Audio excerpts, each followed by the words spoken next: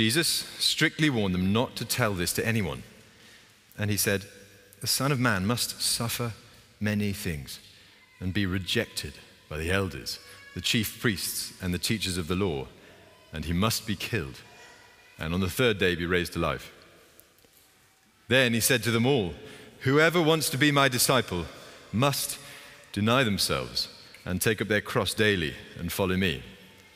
For whoever wants to save their life will lose it, but whoever loses their life for me will save it. What good is it for someone to gain the whole world and yet lose or forfeit their very self? Whoever is ashamed of me and my words, the Son of Man will be ashamed of them when he comes in his glory and in the glory of the Father and of the holy angels. Truly I tell you, some who are standing here will not taste death before they see the kingdom of God." About 8 days after Jesus said this, he took Peter, John, and James with him and went up onto a mountain to pray. As he was praying, the appearance of his face changed and his clothes became as bright as a flash of lightning. 2 men, Moses and Elijah, appeared in glorious splendor, talking with Jesus. They spoke about his departure, which he was about to bring to fulfillment at Jerusalem. Peter and his companions were very sleepy, but when they became fully awake, they saw his glory and the 2 men standing with him. As the men were leaving Jesus, Peter said to him, "Master, it's good for us to be here. Let us put up 3 shelters, one for you, one for Moses, and one for Elijah." He did not know what he was saying. While he was speaking, a cloud appeared and covered them, and they were afraid as they entered the cloud. A voice came from the cloud saying, "This is my Son, whom I have chosen. Listen to him." When the voice had spoken, they found that Jesus was alone. The disciples kept this to themselves and did not tell anyone at that time what they had seen. This is the word of the Lord. Thanks be to God.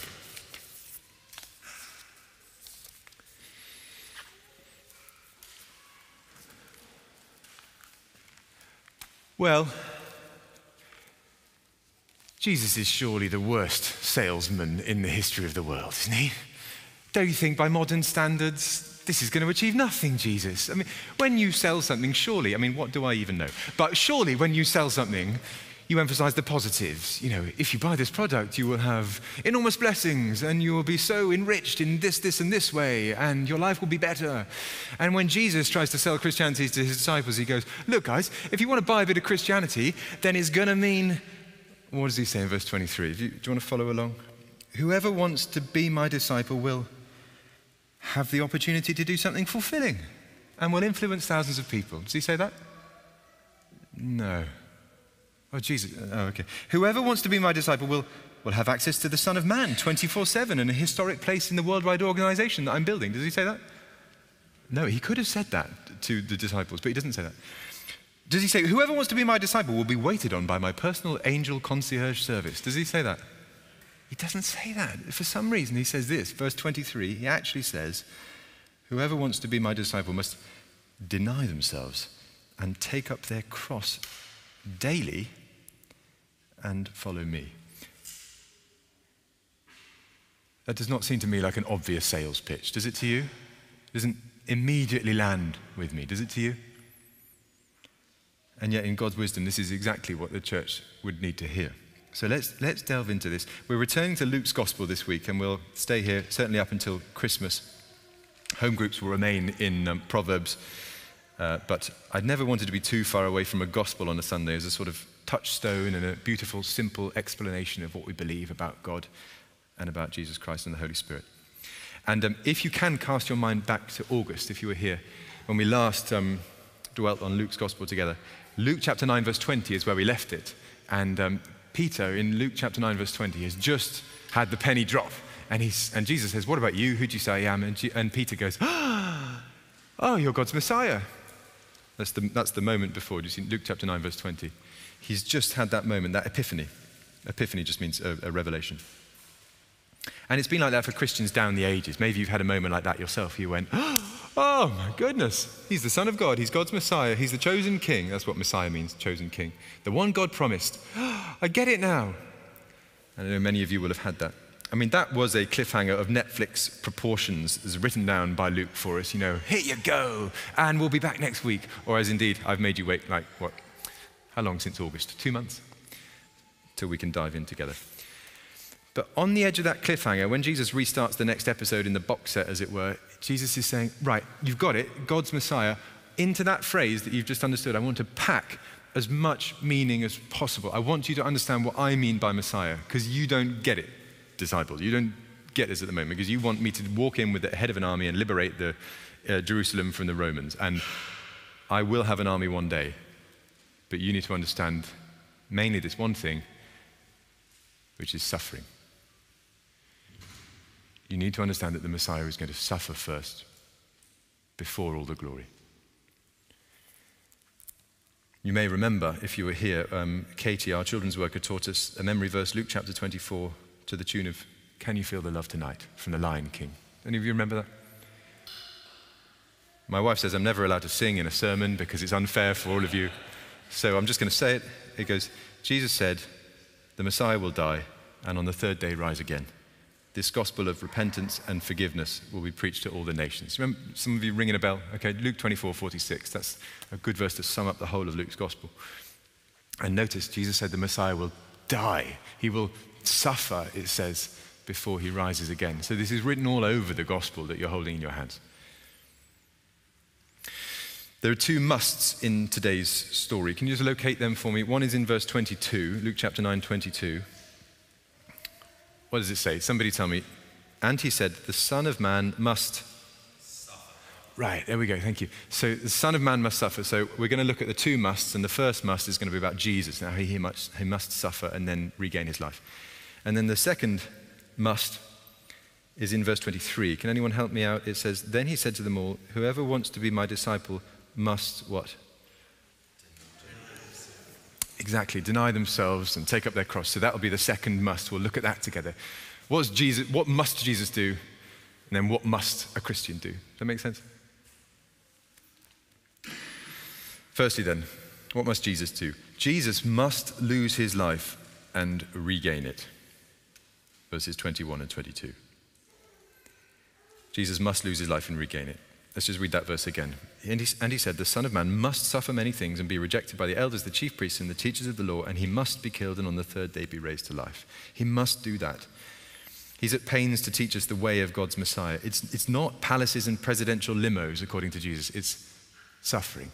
It's rejection and being killed. It's a bit like the shape of a tick. You know how a tick, if you're drawing a tick, it goes down and then up. Or the Nike logo, famously, the swoosh that they've trademarked, it goes down and then up. And Jesus is saying, my path is like that. I'm going to suffer and die before the being raised to life. Or we might reflect this week, it's a little bit like being British Prime Minister. I imagine if you said to Liz Truss, as she goes out as our Premier, you might say to her, oh, being Prime Minister is great, isn't it? It's glory and, 10 Downing Street and going to meet the King and lots of fabulous things. And I think she would probably say, no, there's quite a lot of people out to get me, actually. You kind of have to suffer the rejection of your own party and being piled on by the media until eventually you're ousted. That's been my experience anyway. So she certainly knows that pattern. There's suffering. Perhaps there would have been glory for Liz Truss if she'd led us out of a crisis or something, but she didn't get that long, did she? So the shape is familiar, You might think to yourself, but this isn't national politics. This isn't one country trying to figure out its crises. This is God's plan. So why can't God circumvent the route? Why does God have to go down and then up again? We have to understand the story then. Jesus is here resolving the biggest problem that plagues planet Earth. Ever since God first created the world and mankind sinned, the human race has been addicted to something called sin. For a long time. Have you noticed that? That's why the world isn't getting any better. That's why whenever we turn over a new chapter and a new leaf or get a new prime minister, we always think, oh, maybe this is the time it gets better. And then repeatedly, we're introduced to another catalogue of human sin. We invent ways of suing one another or producing addictive substances that we can sell to one another or starting wars with other countries. We're really, really good at doing all that stuff to one another and indeed turning away from God. And that's why when Jesus says, this is the path, guys, down before any glory, it's because he's got to go down, down, down. He's got to go to the very depths of it all, to the cross. He's got to, as it were, suck all the punishment for sin into himself. And only then will the planet, and indeed the human race, be released from the punishment for sin, and the upward incline will start, and Jesus will be released from the grave. Don't miss that beautiful fact, which is part of the gospel. Verse 22, the Son of Man will be raised to life after he's suffered. Which means actually it's okay, as a Christian it is okay if prime ministers come and go, even if kings and queens come and go, it is okay because Jesus is raised to life. He's the living one who is alive forever and ever. So Jesus, we're saying, in this first must lose his life and regain it. So far, so familiar, perhaps. You might be familiar with the shape, the story that we're talking about, although it's glorious, I never tire. Second must, Jesus' followers must lose their lives and regain them. Same shape. Jesus' followers must lose their lives and regain them, verses 23 to 26. Look, to try and choose a modern example of this, I have never done a parachute jump. But I imagine, have any of you done a parachute jump? Anyone? Oh, Al Wingrove, have you? Okay. Anybody else? Oh, Joe and Helen and Dave. Did you do it together? Separately? I imagine, is this right? When you get to a parachute jump, you're in the plane and then it comes to the crucial moment that you've been waiting for, and then presumably they open the door in the side of the plane and at some point someone goes, jump! And every fiber in my being would be going, no! Because you don't jump out of a plane, right? I imagine that's roughly the feeling. The adrenaline is pumping. But it must be different, presumably, if the plane is doomed, if the plane is going to crash. There's no other way to safety except for jumping out of a hatch into the blue sky beneath with a parachute strapped to you. That must be a different feeling. And look, I'm trying to use a modern example to describe what Jesus is saying, but Jesus is saying there is no other way to keep your soul safe than taking up your cross and following me. So what do you want to do? Do you want to jump? Yeah, but there is no other way. This is the route. You go down and then up. You follow me towards the cross and then I'll take you to glory. Do you want to jump?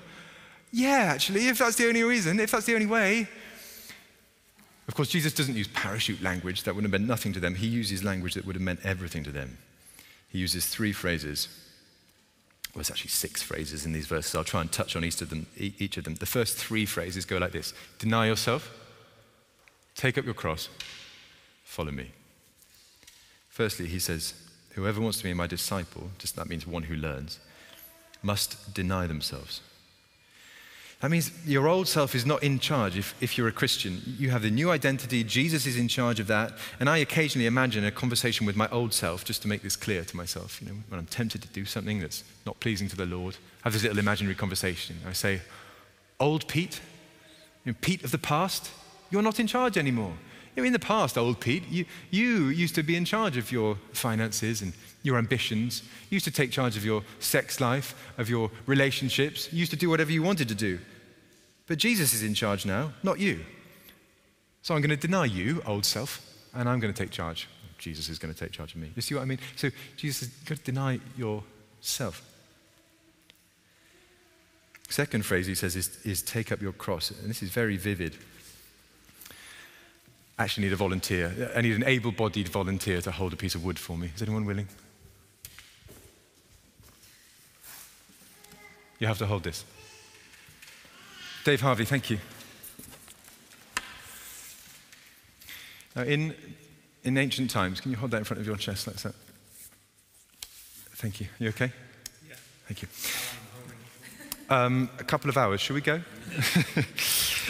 In the ancient world, if you saw someone like Dave here holding a crossbeam from a crucifix, you were in no doubt what was going on. Let's imagine we're in Dave's village in the ancient Middle East, and the Roman soldiers have arrived with a little squad of soldiers, and they come with their shields and their helmets and their swords, and the captain of the guard says, David Harvey, come out. And he comes out of his hut. And they hand him this. Now, this is the closest piece of wood I had available, right? But they would have handed him the crossbeam from a crucifix, and they would have marched him away. And you didn't need an explanation if you were a villager. We would have gathered outside our huts, and we would have watched Dave go in stony silence. It was perfectly obvious what was happening. We wouldn't have seen him again. Probably within 24 hours, he would have been nailed to this very plank, this piece of wood. And part of the shame, part of the punishment was being made to carry it, bullied in front of all your friends and family as they weep and watch you go, until eventually you're strung up and left to die. And Jesus uses that analogy to say that's what it's like to be a Christian. You must be prepared to take up your cross daily. You notice the word daily, he adds that in, and follow me. That is to say, I want you to be prepared to die.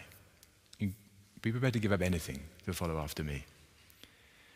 And for many Christians in history, this has been their experience. They were killed because people didn't like them saying Jesus is Lord and not Caesar or the Ayatollah or whoever it might be.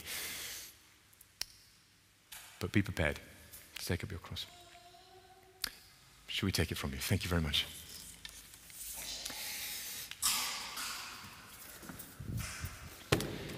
So Jesus says, deny yourself, take up your cross daily, and then third phrase, follow me. There is simply no glory, there is no honor, there is no heaven, there is no well done, good and faithful servant for the Christian who is not willing to follow where Jesus went. If you think being a Christian is just about turning up to church from time to time, singing a few songs, that's not what Jesus was talking about. He said, take up your cross, pick it up, and come after me.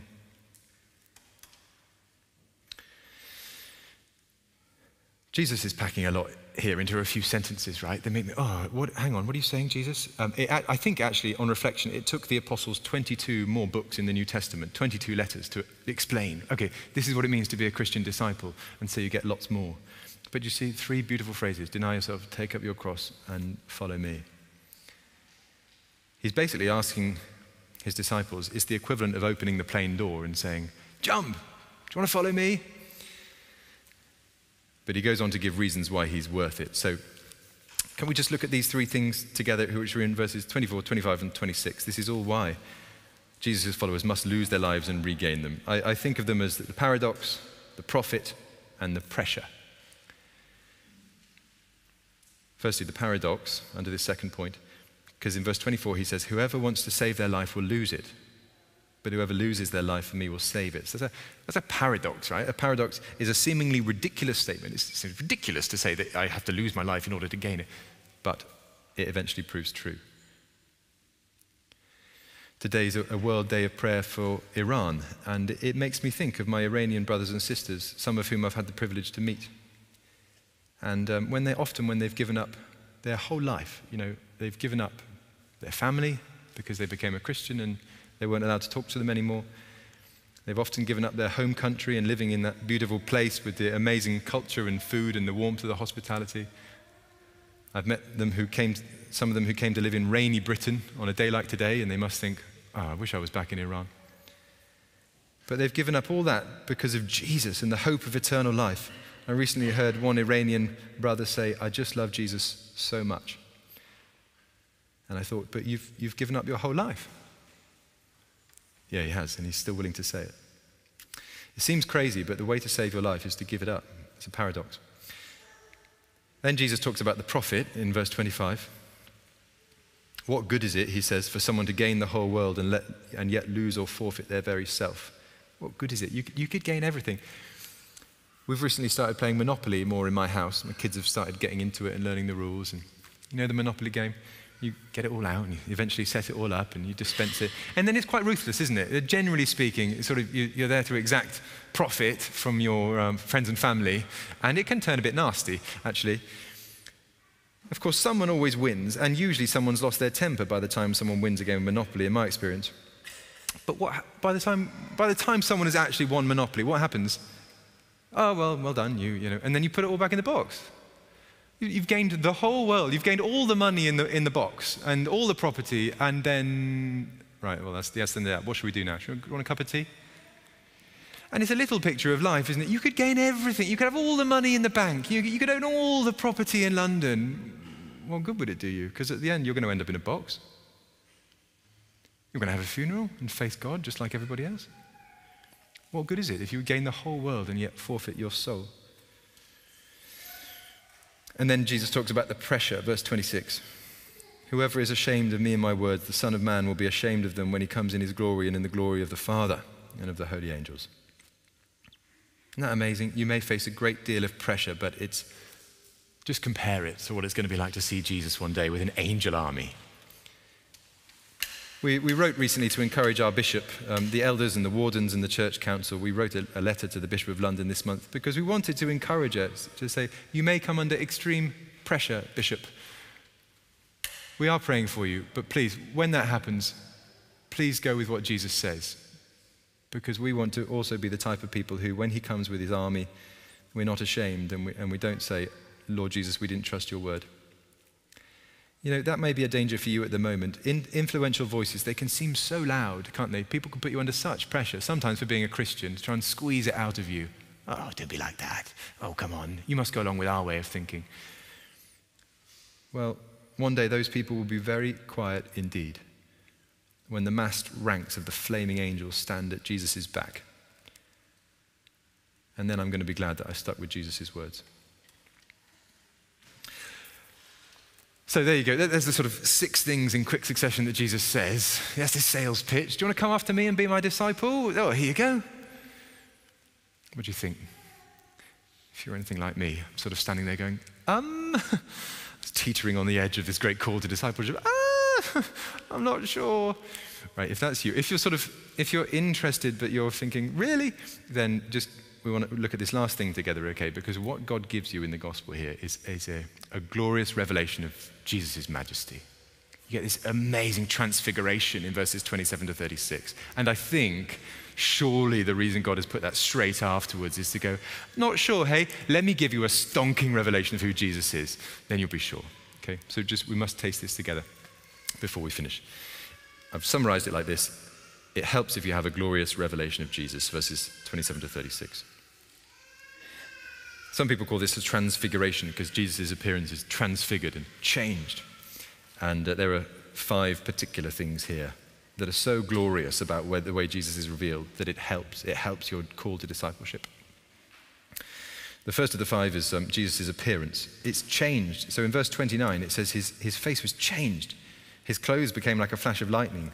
And that was a gift of God. You know, it's like in Jesus' humanity, they couldn't always see who he was, but then God went, whew, here you go, this is who he really is. And oh my goodness, I can only begin to imagine what that must have been like, to see Jesus the carpenter suddenly revealed in his heavenly glory, but goodness me. They were going to need to remember that, Jesus' appearance. The second thing is that his assistants, because suddenly you get Moses and Elijah. Now, if you know a bit about the Bible, that's a big deal. You get Moses, the great lawgiver of Israel's history, suddenly standing there, and it says he is in glory too, so he's shining in some way, looking Moses-like. And then you get Elijah, who is, I think, supposed to symbolize one of the great prophets of the Bible. So the law and the prophets suddenly talking with Jesus. And that's an amazing encouragement, right? If Moses and Elijah have put in a performance as Jesus' assistants, and they're talking about Jesus' departure, so they're obviously deferring to him, that was going to do the disciples a lot of good as they remembered who God brought to bear. Sometimes you get a sports coach who brings in, a great assistant coach, and everyone thinks, ooh, good appointment. And here you get Moses and Elijah standing next to Jesus. And then you get his departure itself. So it says, do you see, they were talking about Jesus' departure or his exodus. Amazing little footnote that they've just given you in your English Bible there. That is indeed an unusual word to use to talk about someone leaving. So they've deliberately used that Bible word, exodus. That's what God did for Israel in Egypt when he freed them from slavery. And they deliberately talk about that as what Jesus was going to do in Jerusalem. This has encouraged me so much this week. Can I tell you that? It's because, do you see how in control of that Jesus was? Moses and Elijah came, crazy enough, to talk about Jesus' exodus, his freeing people from slavery, which he was going to bring about at Jerusalem. I'm not making this up, right? This is there in your Bible in front of you. I just never had eyes to see it before. So Jesus was in complete control of his own exodus. He was in utter control of his departure. He was heading for Jerusalem, and we're going to see that as the story unfolds. And he was going to bring about his own exodus. I don't think for a moment this was a chance event in history, a tragic thing that happened to the great orator. This was Jesus bringing it about in his own time. That must have given Peter, James, and John such confidence as they thought about it in the years afterwards. The fourth thing out of the 5 is the cloud. So in verse 34, there's this mysterious cloud. You know, I'm looking forward to going to the Lake District at half term, and you get a lot of clouds descending on mountains. But whenever you get it in the Bible like this, it seems to mean God's presence. You know, this is something God is bringing about. And God brought this mysterious cloud to show that he was about to meet and do something special. And then fifthly, you get this voice. So the crowning thing in this glorious revelation of Jesus is the voice of God the Father, where he adds his own voice into the picture and says in verse 35, "This is my Son, whom I have chosen. Listen to him." What an endorsement. I mean, Jesus of Nazareth is nothing less than God's Son, and this voice comes from the cloud and says, "This is my Son, so listen to him. I've chosen him." If we're not willing to listen to Jesus when he tells us how it's going to be, we're actually going against God the Father. So there you go. That's the sales pitch in the best way I can summarize it for you in a short amount of time. It's different, isn't it? I mean, in a way, you might think this is the worst sales pitch in history, but it's not. It's not if you get the glorious revelation of Jesus thrown in. It's weird. I find myself, it's like he's opened the plane door and said, "Do you want to take up your cross and follow me?" And by the time at the end of the transfiguration, I'm going, yes, if this is who you are, then I'm going to jump. I pray to God that you might be the same with your heart. I've been helped by the story of Dietrich Bonhoeffer over the years, and can I share this with you as one more example? Dietrich Bonhoeffer was a German pastor in the 1930s and 1940s, and he was a pastor during the rise of Adolf Hitler, when he was grabbing hold of Germany and raising his army. And lots of Christians went along with Hitler. Seems a strange thing now, but lots of the Christians in the churches went, "Oh, good, you're a political leader who's giving us a strong country. Yeah, we'll go along with you. We'll do whatever you say." It got to the point where with Hitler, he decreed that the only thing you can have on your communion table was not a cross. You weren't allowed a cross or a Bible. You could only have a sword and a copy of Mein Kampf, his book. That was it. But he'd interfered in church life to the extent that you wouldn't have been allowed this. And most of the Christians in Germany went along with him and said, "Okay, if that's what you say."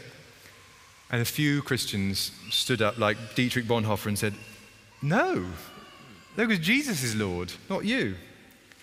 And he wrote about this concept of cheap grace. That is, you think that you can have the grace of God, the offer of the gospel, along with everything else. You can't. And he wrote, cheap grace is preaching forgiveness without requiring repentance, baptism without church discipline, communion without confession. Jesus is offering you everything in the gospel, but you have to take it on his terms. It's not just a cheap option that you can load into your trolley along with everything else. It's like being asked to jump out of a plane or take up your cross. Dietrich Bonhoeffer was executed 2 weeks before the end of World War II, but his influence is still present. There's a very unhappy baby downstairs, so I better finish in a moment. But shall we just finish with the very good news? Jesus' must always comes before your must. There's 2 musts in today. Jesus always does it this way. If we're talking about what we must do, then I'm going to go first. I'll jump out of the plane. I'll take up my cross. I'll do way more than I'm ever going to ask you to do. I must suffer and die, and then I'm inviting you to follow. That's the very good news of the gospel. He was absolutely determined to bring about the Exodus that way. So I wonder, my friends, will you follow Jesus today? Look, we're not living in the 1940s, thankfully, but we are living in the 2020s. Will you follow Jesus? Maybe he's calling you to give something up for him at the moment. It might seem so massive to you, you couldn't possibly give it up for Jesus. Well, you need a glorious revelation of the Son of Man. Perhaps God has already given one to you in the past, and I think sometimes, when you've had a really sweet time of communion with God in your life, and you might look back at that a bit nostalgically and think, that was a good time. That was a good time spiritually. I was really close to God then. Yeah, but he still gave it to you. Sometimes because of circumstances or life, you can't get back to exactly that place. But God gave you that as a gift. So you can think, even if I only had that, that would be enough for me. That was my glorious revelation of Jesus Christ. That's enough for me to go on with. Or it may be that he's going to give you a glorious revelation of Jesus now, from now on. Maybe you could ask God for that and find him in the scriptures. That's often the way he does it. People crying out to God and he gives it to them through the Bible. Will you follow Jesus? Maybe you were expecting God just to add luxury on luxury to your life. Do you see that's not actually the terms of the offer? Jesus doesn't say that. That's not the sales pitch. The sales pitch is, do you want to be my disciple? Come and follow me. He offers you his son with the many blessings that come with Jesus Christ, but he also calls you to take up your cross and follow him. That's the offer. If you want to go and try and gain the whole world as well, then you go and try and do that, but you will end up forfeiting your soul. Or maybe, my friend, you are under intense pressure at the moment to be ashamed of Jesus' words, and perhaps you could simply use this phrase, I am not ashamed of the Son of Man. Let's pray together.